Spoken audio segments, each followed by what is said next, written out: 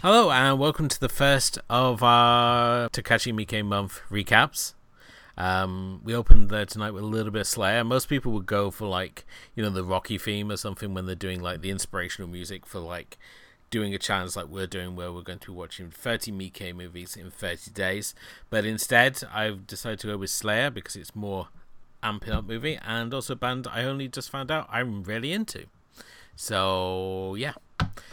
I'm obviously your host, as always, Elwood Jones, and joining me, of course, is my co-host, the Professor, Mr. Stephen Palmer. Hi, everybody. Just to make sure everyone knows, Elwood's the one doing this ridiculous challenge. I'm just supporting him. But I suspect I've seen all the films, so we'll find yes. Out. But you're the madman who's going and through going for the belt. 31 days That's of the Miike. thing. We're going for the belt. They said that 22 was the record, and we said no. We're going to just point out there in the distance, like Babe Ruth, and go, no, we're going to hit an even 30. So that's what we set out to do as of the first of this month, and we're going to be each week. We're going to be just updating on where we are with things and. Basically, just a chance to go over the films, the Miike movies that we've been watching, rather than just like piling them all onto our normal episodes, because that would take up way too much time, and I don't think people really want to listen to that much Miike conversation. So, if you do, then this is going to be the show for you, because all we're going to talk about is nothing but Miike. Nothing but Miike, right? Shall we play Yellow Pearl and and start the Yellow countdown? Pearl. That's it. At 1 or 30. Yellow Pearl used to be the theme song to Top of the Pops. Oh, okay. By Thin Lizzy. Right. Okay, that's why. So yeah, kicking things off, we had Audition from 1999, the breakout movie for Miike, and I think it was like one of those movies. I think everybody first got their first taste of Takashi Miike's work, and as we said numerous times in the past, it led that whole revival of interest in Asian cinema alongside Battle Royale and The Ring, and obviously Audition, the film with now the world's most spoiled ending, much like Psycho. And both films are best to watch blind, but good luck with that. Yeah, I mean, obviously it's also the film which we started this show. Not that episode Bad Dangerous to Know podcast. First time we ever recorded Audition together, which I will be put up on the feed right. As part of this month. Which was my first ever podcast ever that I ever did. So there you go. So Audition been a big part of my life since it came out. It was as you say, it was all part of that we called it J horror, even though that's not quite what either this film or the whole movement was about. This sort of this growth of extreme Asian cinema being available in the UK, in cinemas and on video. The age of tartan video. Do you remember that? That's what I came up with. The Tartan Asia Extreme label. Yeah, and it's I've watched it recently. I think Arrow do a nice Blu-ray. I'm pretty certain they did. And I obviously haven't watched it in the last week like you have. But as far as I remember, it really holds up. Definitely so. I mean, this is a movie that when it first came out, the book hadn't yet been adapted, because the book was by Ryu Murakami, who's not to be confused with the other Murakami who wrote, like Wind Up Bird Chronicle and Sputnik Sweetheart. Ryu Murakami is sort of like the bad boy of Japanese literature. So it's a perfect marriage, really, to have the bad boy of Japanese literature team up with the bad boy of Japanese cinema. And Murakami had actually directed a number of films. I mean, he wrote books like Coin Locker Babies and In the Mizu Soup and Piercing, and obviously Audition. And he was when they were like talking about adapting the film, Miike really sort of pushed to not have him come on board to do the adaptation, but rather he wanted to bring in someone else to do the adaptation with him. So when it came to the script, he brought in Daisuke Tengen, who is the son of Miike's actual mentor, the director of Vengeance Is Mine. Who set up a film school which Miike attended to, and he gave him his first sort of breaks. And Daisuke Tengen is actually his son. He uses a pen name for his own projects. But he's done a number of projects with Miike. He was a writer on 13 Assassins. He was also on Imprint. He wrote for his father's film The Eel. His father being Shoei Imura. And it's interesting when you look at the book and the comparison, because the film itself doesn't differ too far from the book, apart from when it gets into sort of like the end sort of sequence. Because in the book, the whole scene where he's having his feet removed is actually like this homage by Murakami to Stephen King's Misery, where the writer has his feet hobbled with a sledgehammer. Hobbled. Yes, first time I'd ever heard the phrase "hobbled" was when I read Misery. Use it all the time. So yeah, in the book he loses both feet. In the script, he loses neither of his feet, and Miike comes to this real interesting compromise of basically just saying, "Oh, we'll just lose one foot," and then everyone's happy. With one of the greatest moments in cinema, where the foot is thrown away and hits the glass door with a. I didn't realise that. I mean, I completely forgot about that scene until I went and did this recent rewatch, and then it just like really stood out to me, that particular scene. I mean, we've spoken about this before, but this is Miike is most restrained. It is a really, it's almost a sort of a drama, a really dour drama for so much of the running time, with just a couple of bits of Miike weirdness, a couple of shocks, until that end sequence where it's just so mad and crazy, but still controlled, and it's just so memorable and interesting. I guess that's how, I'm pretty certain that was the first Miike film I ever saw. I can't believe there'd have been any reason for me to see any way I would have seen any other Miike film, until that was released over here. But I remember the review in Hot Dog magazine. I remember. It's such a pivotal film for me. I try to remember if I wrote that one, because I wrote for that time. It was only about 40 words long. It was just a little one, but I just remember thinking, oh my god, there's this chat, and I got a copy of it. I don't even know if I got it. I may have even imported it and not got the Asia Extreme one, but I got that and Ring and The Grudge, and I just hawked it around all my friends to say, look at these amazing films I've seen. Now, I didn't actually like The Grudge. I still don't like The Grudge, and that may be a film we should talk about on a podcast sometime, because I want to give it a rewatch. But The Ring and Audition just blew me away, because they were just...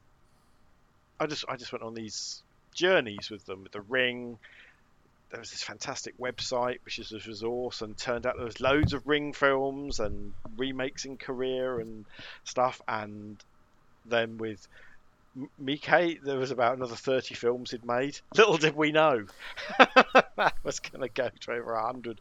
And then a load of books got written at the time. Obviously, Jonathan Ross got a second wind because of his interest in Japanese culture. It changed the world. Changed the world for me, anyway. Yeah, I think it definitely opened up a door which has never since been closed, and it really sparked that whole sort of boom, which unfortunately led to the demise of Tartan, because they missed out on a couple of releases to Optimum, who also went south. And thankfully, we now have a key group of companies. Like, we got Fairdoor India Films, we got Terracotta, we got Arrow, who are just continuously putting out more and more interesting titles, as we've seen with like Sailor Suit and Machine Gun, which is on the horizon. So. And Arrow did like a recent, and at the time I joked, oh, not another version of Tale of Two Sisters, but I think they've put out the definitive version, and to find out that film's over 20 years old. Maybe it's time, and going back and looking at it, and being able to look at it not on a shitty Hong Kong or Taiwanese DVD that I might have imported or gone and bought when I was out there, to actually see these films. Obviously, Miike Films on a whole, pretty much everything he does comes out over here now in some way, shape or form. But yeah, luckily we have those three, and people like 88 Films who are still giving us new stuff to watch, and also stuff that we might have missed last time. So, okay, that's Audition. That was easy. What did you do for number 2? I was just about to say before we moved on, we also found out that there was a Sumi action figure that was in the works that unfortunately never got past the concept stage. Oh, that's and you even a got shame. like a man in a sack. If you go on our Instagram page, or our Twitter feed, or Facebook page, we've posted it up there, but it was this concept art, and it was sort of like, in the corner it says, ticka, ticka, ticka, ticka. But you got like the wire, you got like all these different little toys that come with it, and as I said, you got the sack. Her sack man was like sold as a bonus figure with it, so that's a real shame that it is a shame because I'm sure we both would have I had would it. love to have it on the shelf along with my John Waters Funko Pop. I have seen that on your feed, yes. I've now I just need like a Tom Wolfe or a Hunter S. Thompson or an Awkwafina Funko, and then I can have my lineup. I'm sure one there will be a Hunter S. Thompson one, although maybe licensing his likeness may be an issue. Awkwafina doesn't have one for Shang-Chi. She has one for Shang-Chi, but again, I don't want a Marvel one. I just want like Awkwafina as a Funko, or at the worst, like Awkwafina's Nora from Queens, because then she'd have like the top hat or something like that, which would be really cool. So, second season's just come out. Has it? Yeah. I'm so happy Yes. because now Kim's Convenience is finished. I didn't think it was getting one, but yes, no, new first few new episodes have appeared. Let me just say online, but I'm sure they will come to however. They should be seen very soon. Oh, good. Well, I know what I'm doing after this. So yeah, I think the first 4 episodes. Oh, fantastic! So yeah, obviously Audition kicked us off. Then I went on to a film that we are going to actually cover in more detail later this month, as we recorded a podcast on it, and that is Rainy Dog from 1997, the middle part of the Black Society trilogy, originally known as the Shinjuku Triad Society trilogy. But now it's known as Black Society Trilogy, which is made up of Shinjuku Triad Society and Ley Lines. 2 films that I will be looking at as well at some point this month. But Rainy Dog is another of those films that sort of like really stood out to me in those early Miike viewings. And it's very different as well than the films it's sandwiched between, as it basically follows this Yakuza hitman who's been basically exiled to Taiwan and now does hits for hire to make ends meet, and at the same time he's constantly homesick, so he watches like Gamera movies to bide off this homesickness and constantly trying to find a way to return home. To make matters worse, he's then saddled with a son who's basically dumped on his doorstep, and he spends a good portion of the film ignoring because he's mute, and he just follows him around like a stray dog, even while at one point he shacks up with one of the local prostitutes who he forms a magical relationship with, as Miike chooses to pepper this film with magical moments like the all-too mentioned scooter that they find buried at the beach that also somehow works. But it's a slower paced film, especially for one of his Yakuza efforts, but it's very minimalistically shot as well, and it's one that will go either way. You either like it or I think you have issues with it. But no, Rainy Dog, it's one worth checking out, certainly. Yeah, obviously, go and have a listen to the Rainy Dog episode when it comes out.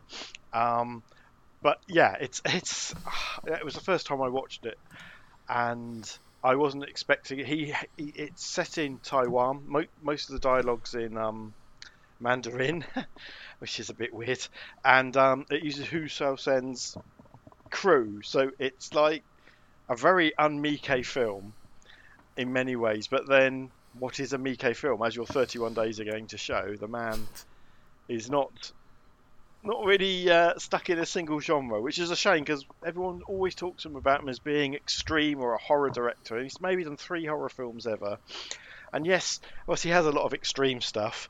There's an awful lot of fairly straight dramatic stuff as well, which I think Rainy Dog is part of. But yes, we should be careful not to give away too much, otherwise people won't listen. Yeah. Next up, we had from 2014 As the God's Will. This was a disc that was a bit of a pain in the ass to get hold of because it's only available in Region 1 because it was put out by Funimation in the US, but not the UK. So you have a couple of options of getting hold of it. You can either import the Blu-ray DVD combo pack and find yourself a multi-region player, or you can go onto Funimation in the US and use your VPN or other creative means to check it out that way. But it's a shame really because this one's actually really fun. It's based on the manga of the same name. Yeah, it's one of his manga adaptations, isn't it? Yeah, it's as I say, it's based on the manga of the same name by Winiki Kaneshiro, and there's actually 3 books of the manga, so it does actually have an ending in the manga, which the film doesn't. It just ends. And it leaves it on a pissing cliffhanger. I imported this a few years ago from Hong Kong or from Taiwan. Can't remember where from. Just advice everybody: never import films from Japan. They rarely have English subtitles. Always go for the Hong Kong or Taiwanese version. And I really enjoyed it. It feels very contemporaneous with Assassination Classroom. Those films with the big smiley face tentacle creature. It felt very much in the same vein, although it's more nuts. it's got some really fascinating visual stuff going on, but then literally just ends. And when you said you'd seen it, I was like, oh, did they finish it? Oh no intention of doing so. And it's a real shame because it's as enjoyable as it is. It just comes to a shuddering halt. I mean, the cinematic world is full of films that never got the sequel that they were leading up to, but this one just feels like it just doesn't feel complete in and of itself. And it was also at a time where loads of films were being done in 2 parts, the whole Harry Potter thing, like Assassination Classroom. Actually, that was one of them, wasn't it? That was done in 2 parts as well. There was just a whole bunch of films that seemed to be 2-parters, and it never turned up. Yeah, I mean, this one sees a bunch of high school students basically being forced to play deadly versions of children's games. The opening one sees them playing Red Light, Green Light 1, 2, 3 against a Daruma doll. And every time that it turns around and sees someone move, it causes their heads to explode in like a shower of marbles, which is a really fun visual, especially the guy who gets his head blown up while giving the thumbs up. But again, I really enjoyed this one. I think it's got a lot of fun things going on. It's got some very obvious CGI in it, but again, it's the CGI that we see in Asian cinema, so it's got that real sort of warmth and presence to it compared to when we see CGI in the West. And it's either like really good because the studio invests a lot of money in it, or it's just garbage like, The Asylum or anything the BBC to put their hands to. And it's just like, I'm very clearly watching something very cheap. It's also contemporaneous with Sion Sono's Tag, which has not an identical premise at all, but a similar sort of idea about school kids being put through the ringer with some bizarre games. Also like Battle Royale, I suppose. But, yeah, it's sort of like, I shouldn't say it's like you mentioned already, it's like Assassination Classroom and Death Bell was like the comparisons that I wanted to draw to it. We also get to see Hikamori, one of the characters is as well, which is another fascinating subculture of Japanese culture that I just am obsessed with, which is just these young people who just refuse to leave their rooms or their houses and basically have their family look after them by bringing them things. And it's we have a word for that here in the UK. It's called being a bum. It's a shame this one. Yeah, I like I said, I imported it back in the day. And I think I imported a couple of Miko films that he'd done that year. I won't say what they were. The one that I'm thinking of, because I'm pretty certain you're going to cover it in the next 31 days. But 30 days. But... And I can't remember that. Yeah, I can't remember the name of it. Okay. It doesn't matter. But yeah, it's a shame it's so hard to get hold of. But like you say, get yourself a VPN. Yes, I think it is the way, because film rights are just the bane of the film watcher. And maybe because it doesn't have an ending, it's not very exciting for someone like what was the name of those companies? Terracotta or someone to bring it over. So maybe we'll get hold of some at Terracotta and that, and just like go, that Miike movie. Yeah, as a reward for doing these 30 days, can you import as the God's will? That's what I'm going to. That's what I'm going to use as my bargaining chip.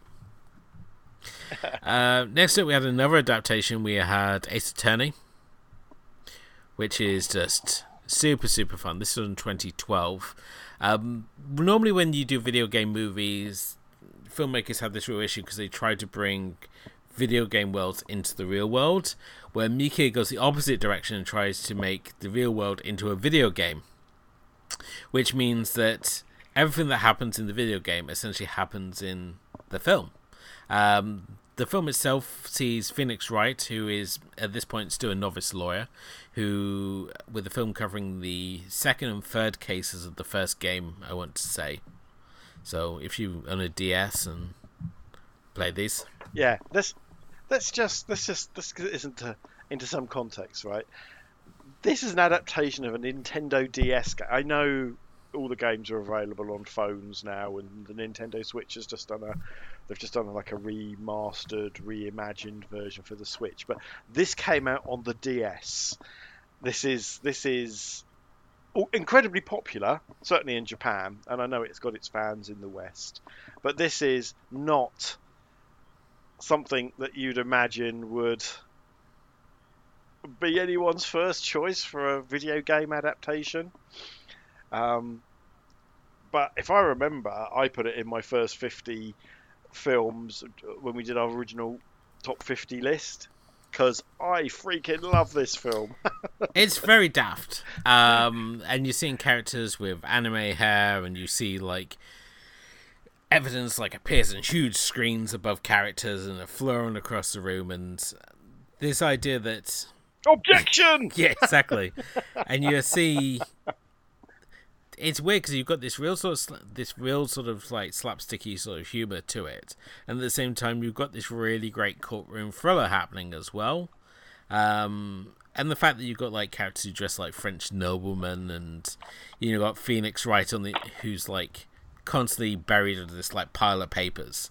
So he'll flash over to Phoenix, and he'd just like, from this mountain of papers, to just like pull something out and just start waving it around. And yes, I mean, he's obviously got the slightly unfair advantage he's get psychic assistance from the psychic mayor.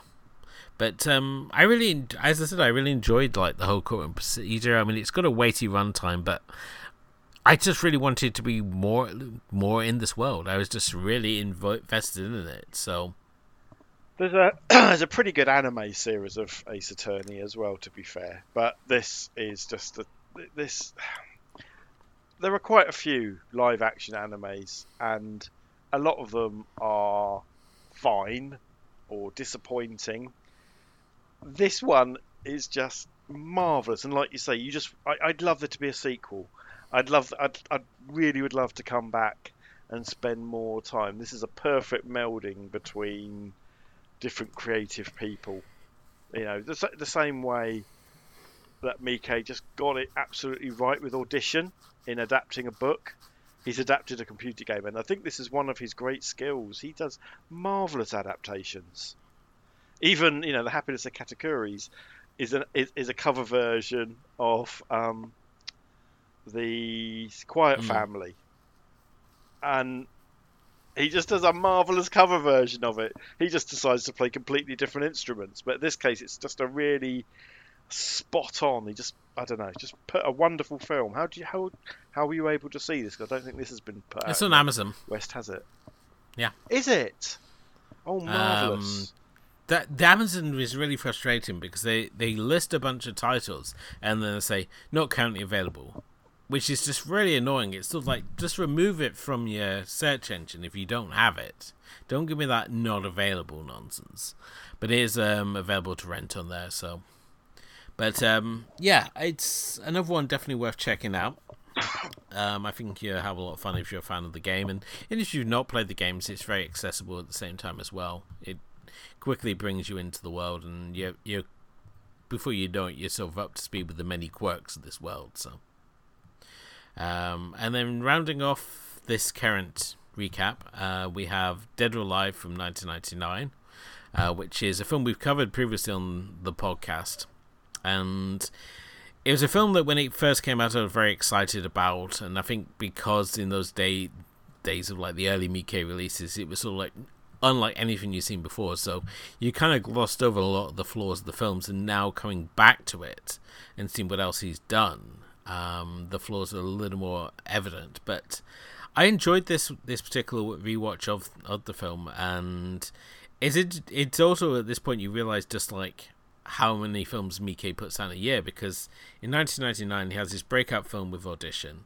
At the same time he wraps up the Black Society trilogy with Ley Lines, and then he starts another trilogy with the Dead or Alive films, which are basically his chance to work with regular Miike players Riki Takeuchi and Sho Akira.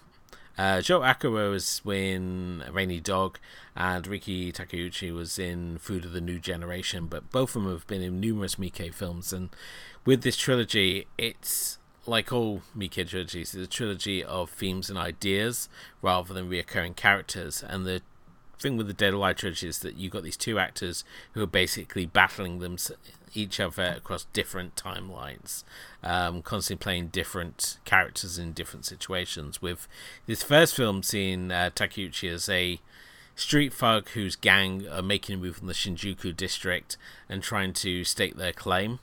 At the same time, you've got Sho Akira, who's a detective who's had to borrow a large sum of money from one of the Yakuza bosses to pay for his sick daughter's treatments. And the two characters are basically on a head-on collision to each other as their worlds are set to collide. And whenever I talk about this film, I always describe it as like what would Heat have been like if directed by Miike, because the films are startlingly similar. When you compare many of the plot points, they're very much the same as on Heat. It's just the one. This film is a lot less tedious and has one of the most jaw-dropping 6-minute openings of all time. It really. I mean, we've done an episode on this, haven't we, already? But yes, there's two overwhelming memories of this film. That opening 6-minute kinetic, just joyous piece of cinema that opens the film. I can't remember if interrupting a woman filming a bestiality porn video is part of that. That comes later. That's a bit later, the opening basically has a woman fall off a building. This is the opening seconds before having drugs torn out of her hand in like this rainbow of coke. We then see like Yakuza hits. We see Takeuchi on a motorcycle looking badass because he's always in black with sunglasses and his big hair. And we see arterial blood sprays. We see Yakuza hits. We got strippers. We got clowns. We got knife throwing. We've got mile-long coke snorts. It's all soundtrack to this like pounding guitar riff, where it's all like dun dun dun dun dun dun dun dun dun dun, and it just seems to like build up as it goes on before we have one of the gang basically goes into this strip club, gets painted up as a clown, goes on this board that's then spun around, powered by a guy in his underwear on a bicycle, that then for whatever reason turns magically into Takeuchi, who just like sits there with his trademark frown. Yeah, it's marvellous. And obviously, and then there's the end, which is a display of one-upmanship that I don't think we'll ever see in another film at any time. Yeah. To be fair, it's fucking ridiculous, and maybe shows a film that's run out of ideas by just blabbing some more ideas at the screen. You say that, but at the same time, it's memorable. Like Takeuchi and Ekawara are both like such big stars that it's like Miike can't decide who should come out on top. So it's sort of like, oh, script, destroy the world. And I just love it in the trailer for Dead or Alive 2. It's sort of like a miracle at the dawning of the new millennium, and it's like, no, you just can figure out how to end the film, Mike. So, yeah, it's a goodie. You've watched some goodies so far. I mean, it's obviously, I wanted to do Dead or Alive because I didn't want people thinking, oh, we're just gonna hang out in the post outlaw years, because I think this is the thing with Miike's movies. You got the period up until really around like Three Extremes and like Ichi the Killer, which is sort of like the outlaw years, as defined obviously by Tom Mes in his book Agitator. And then we got the post-outlaw years where he becomes a little more mainstream and does things like 13 Assassins and Sword of the Immortal, like Ace Attorney, Yatterman.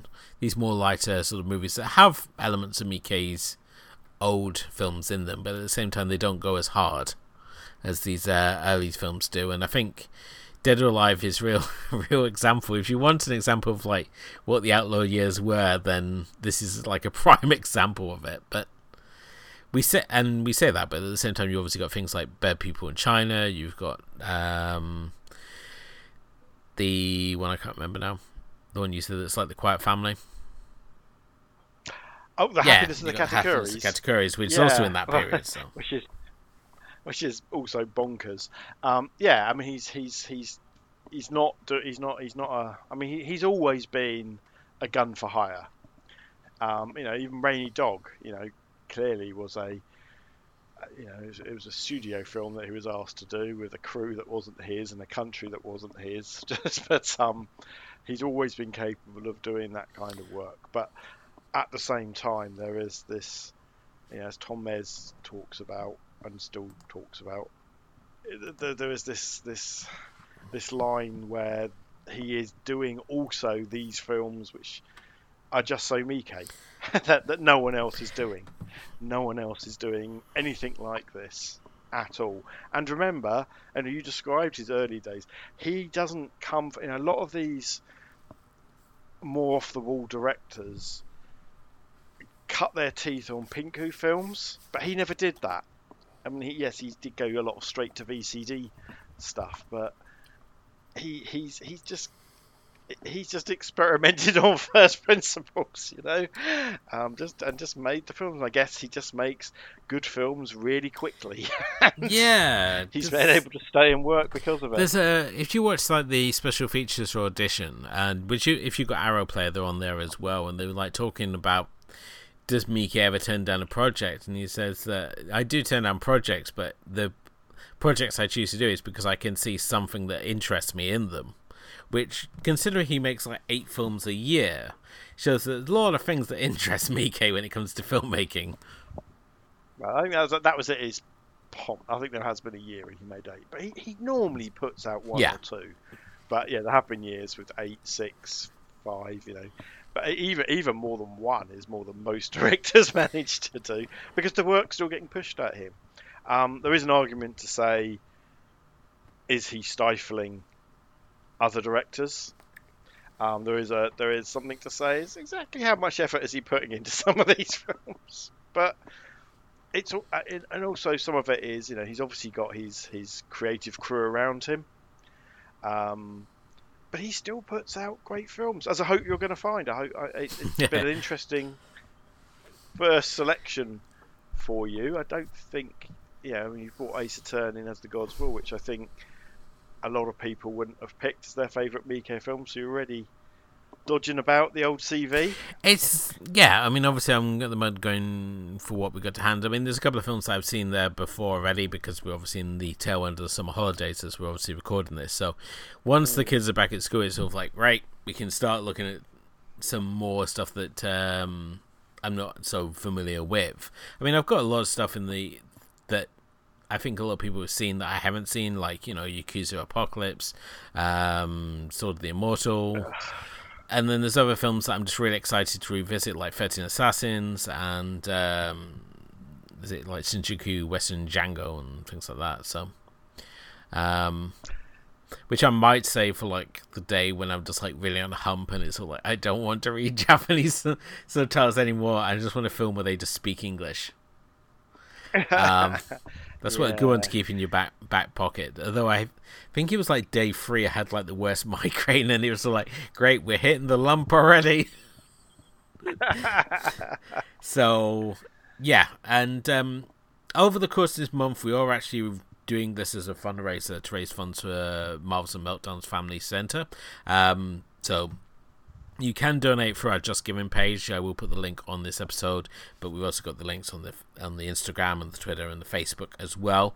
Every day we're posting up reviews as well for these movies, so you can get an idea of whether these films are any good, maybe add some stuff to your own watch list as well. So yes, already we are set up with a aim to raise £100 for Marvels and Meltdowns, and currently we're at 40% of our total. So thank you to everyone who's donated already, and as I said, if you would like to toss a buck into our donation pot, it would be more than greatly received. The great thing about Just Giving is that it allows us to gift aid as well, so you get about 10% extra charity for free. You don't have to pay for it. The government gives us extra money just because it's gift aided, so there's that added bonus as well. But yeah, all donations will be greatly received, and they will be going to help support the Marvels and Meltdowns Family Centre, which is obviously a cause very dear to myself. So, but that's it for this first block. We have now 6 movies in, and we have got 6 minus 30 to go. 24 is the word we got you're after. 24 to go. So if you want to recommend something, if you want to throw some demands my way of what you think I should be watching, then please do let me know, and we will do our best to try and track them down. And we will try and get them covered in these 30 days. But as I said, there's over 100 films to cover. Not all of them are available to us here in the UK, but we're going to try and diversify it as much as possible and not just like go for a bunch of safe titles. And yeah, it'd be interesting to see what we cover when we come to our next recap next week. But thank you for listening, and if you haven't done already, please do hit the like and subscribe button wherever you happen to listen to us. Check out our main show, the Asian Cinema Film Club. Also check out our breakdown of Battle Royale, the Battle Royale podcast as well, which is drawing to a close. As of this episode, we just released episode 19, focusing on the third man and his hack. So I hope you check that project out and enjoy a deep dive into the wonderful world of Battle Royale. But until next time, thank you for listening, and please, if you haven't done already, please do donate to our cause. And thank you, of course, to Stephen for co-hosting with me this evening. It's a pleasure as always. But until next time, good night.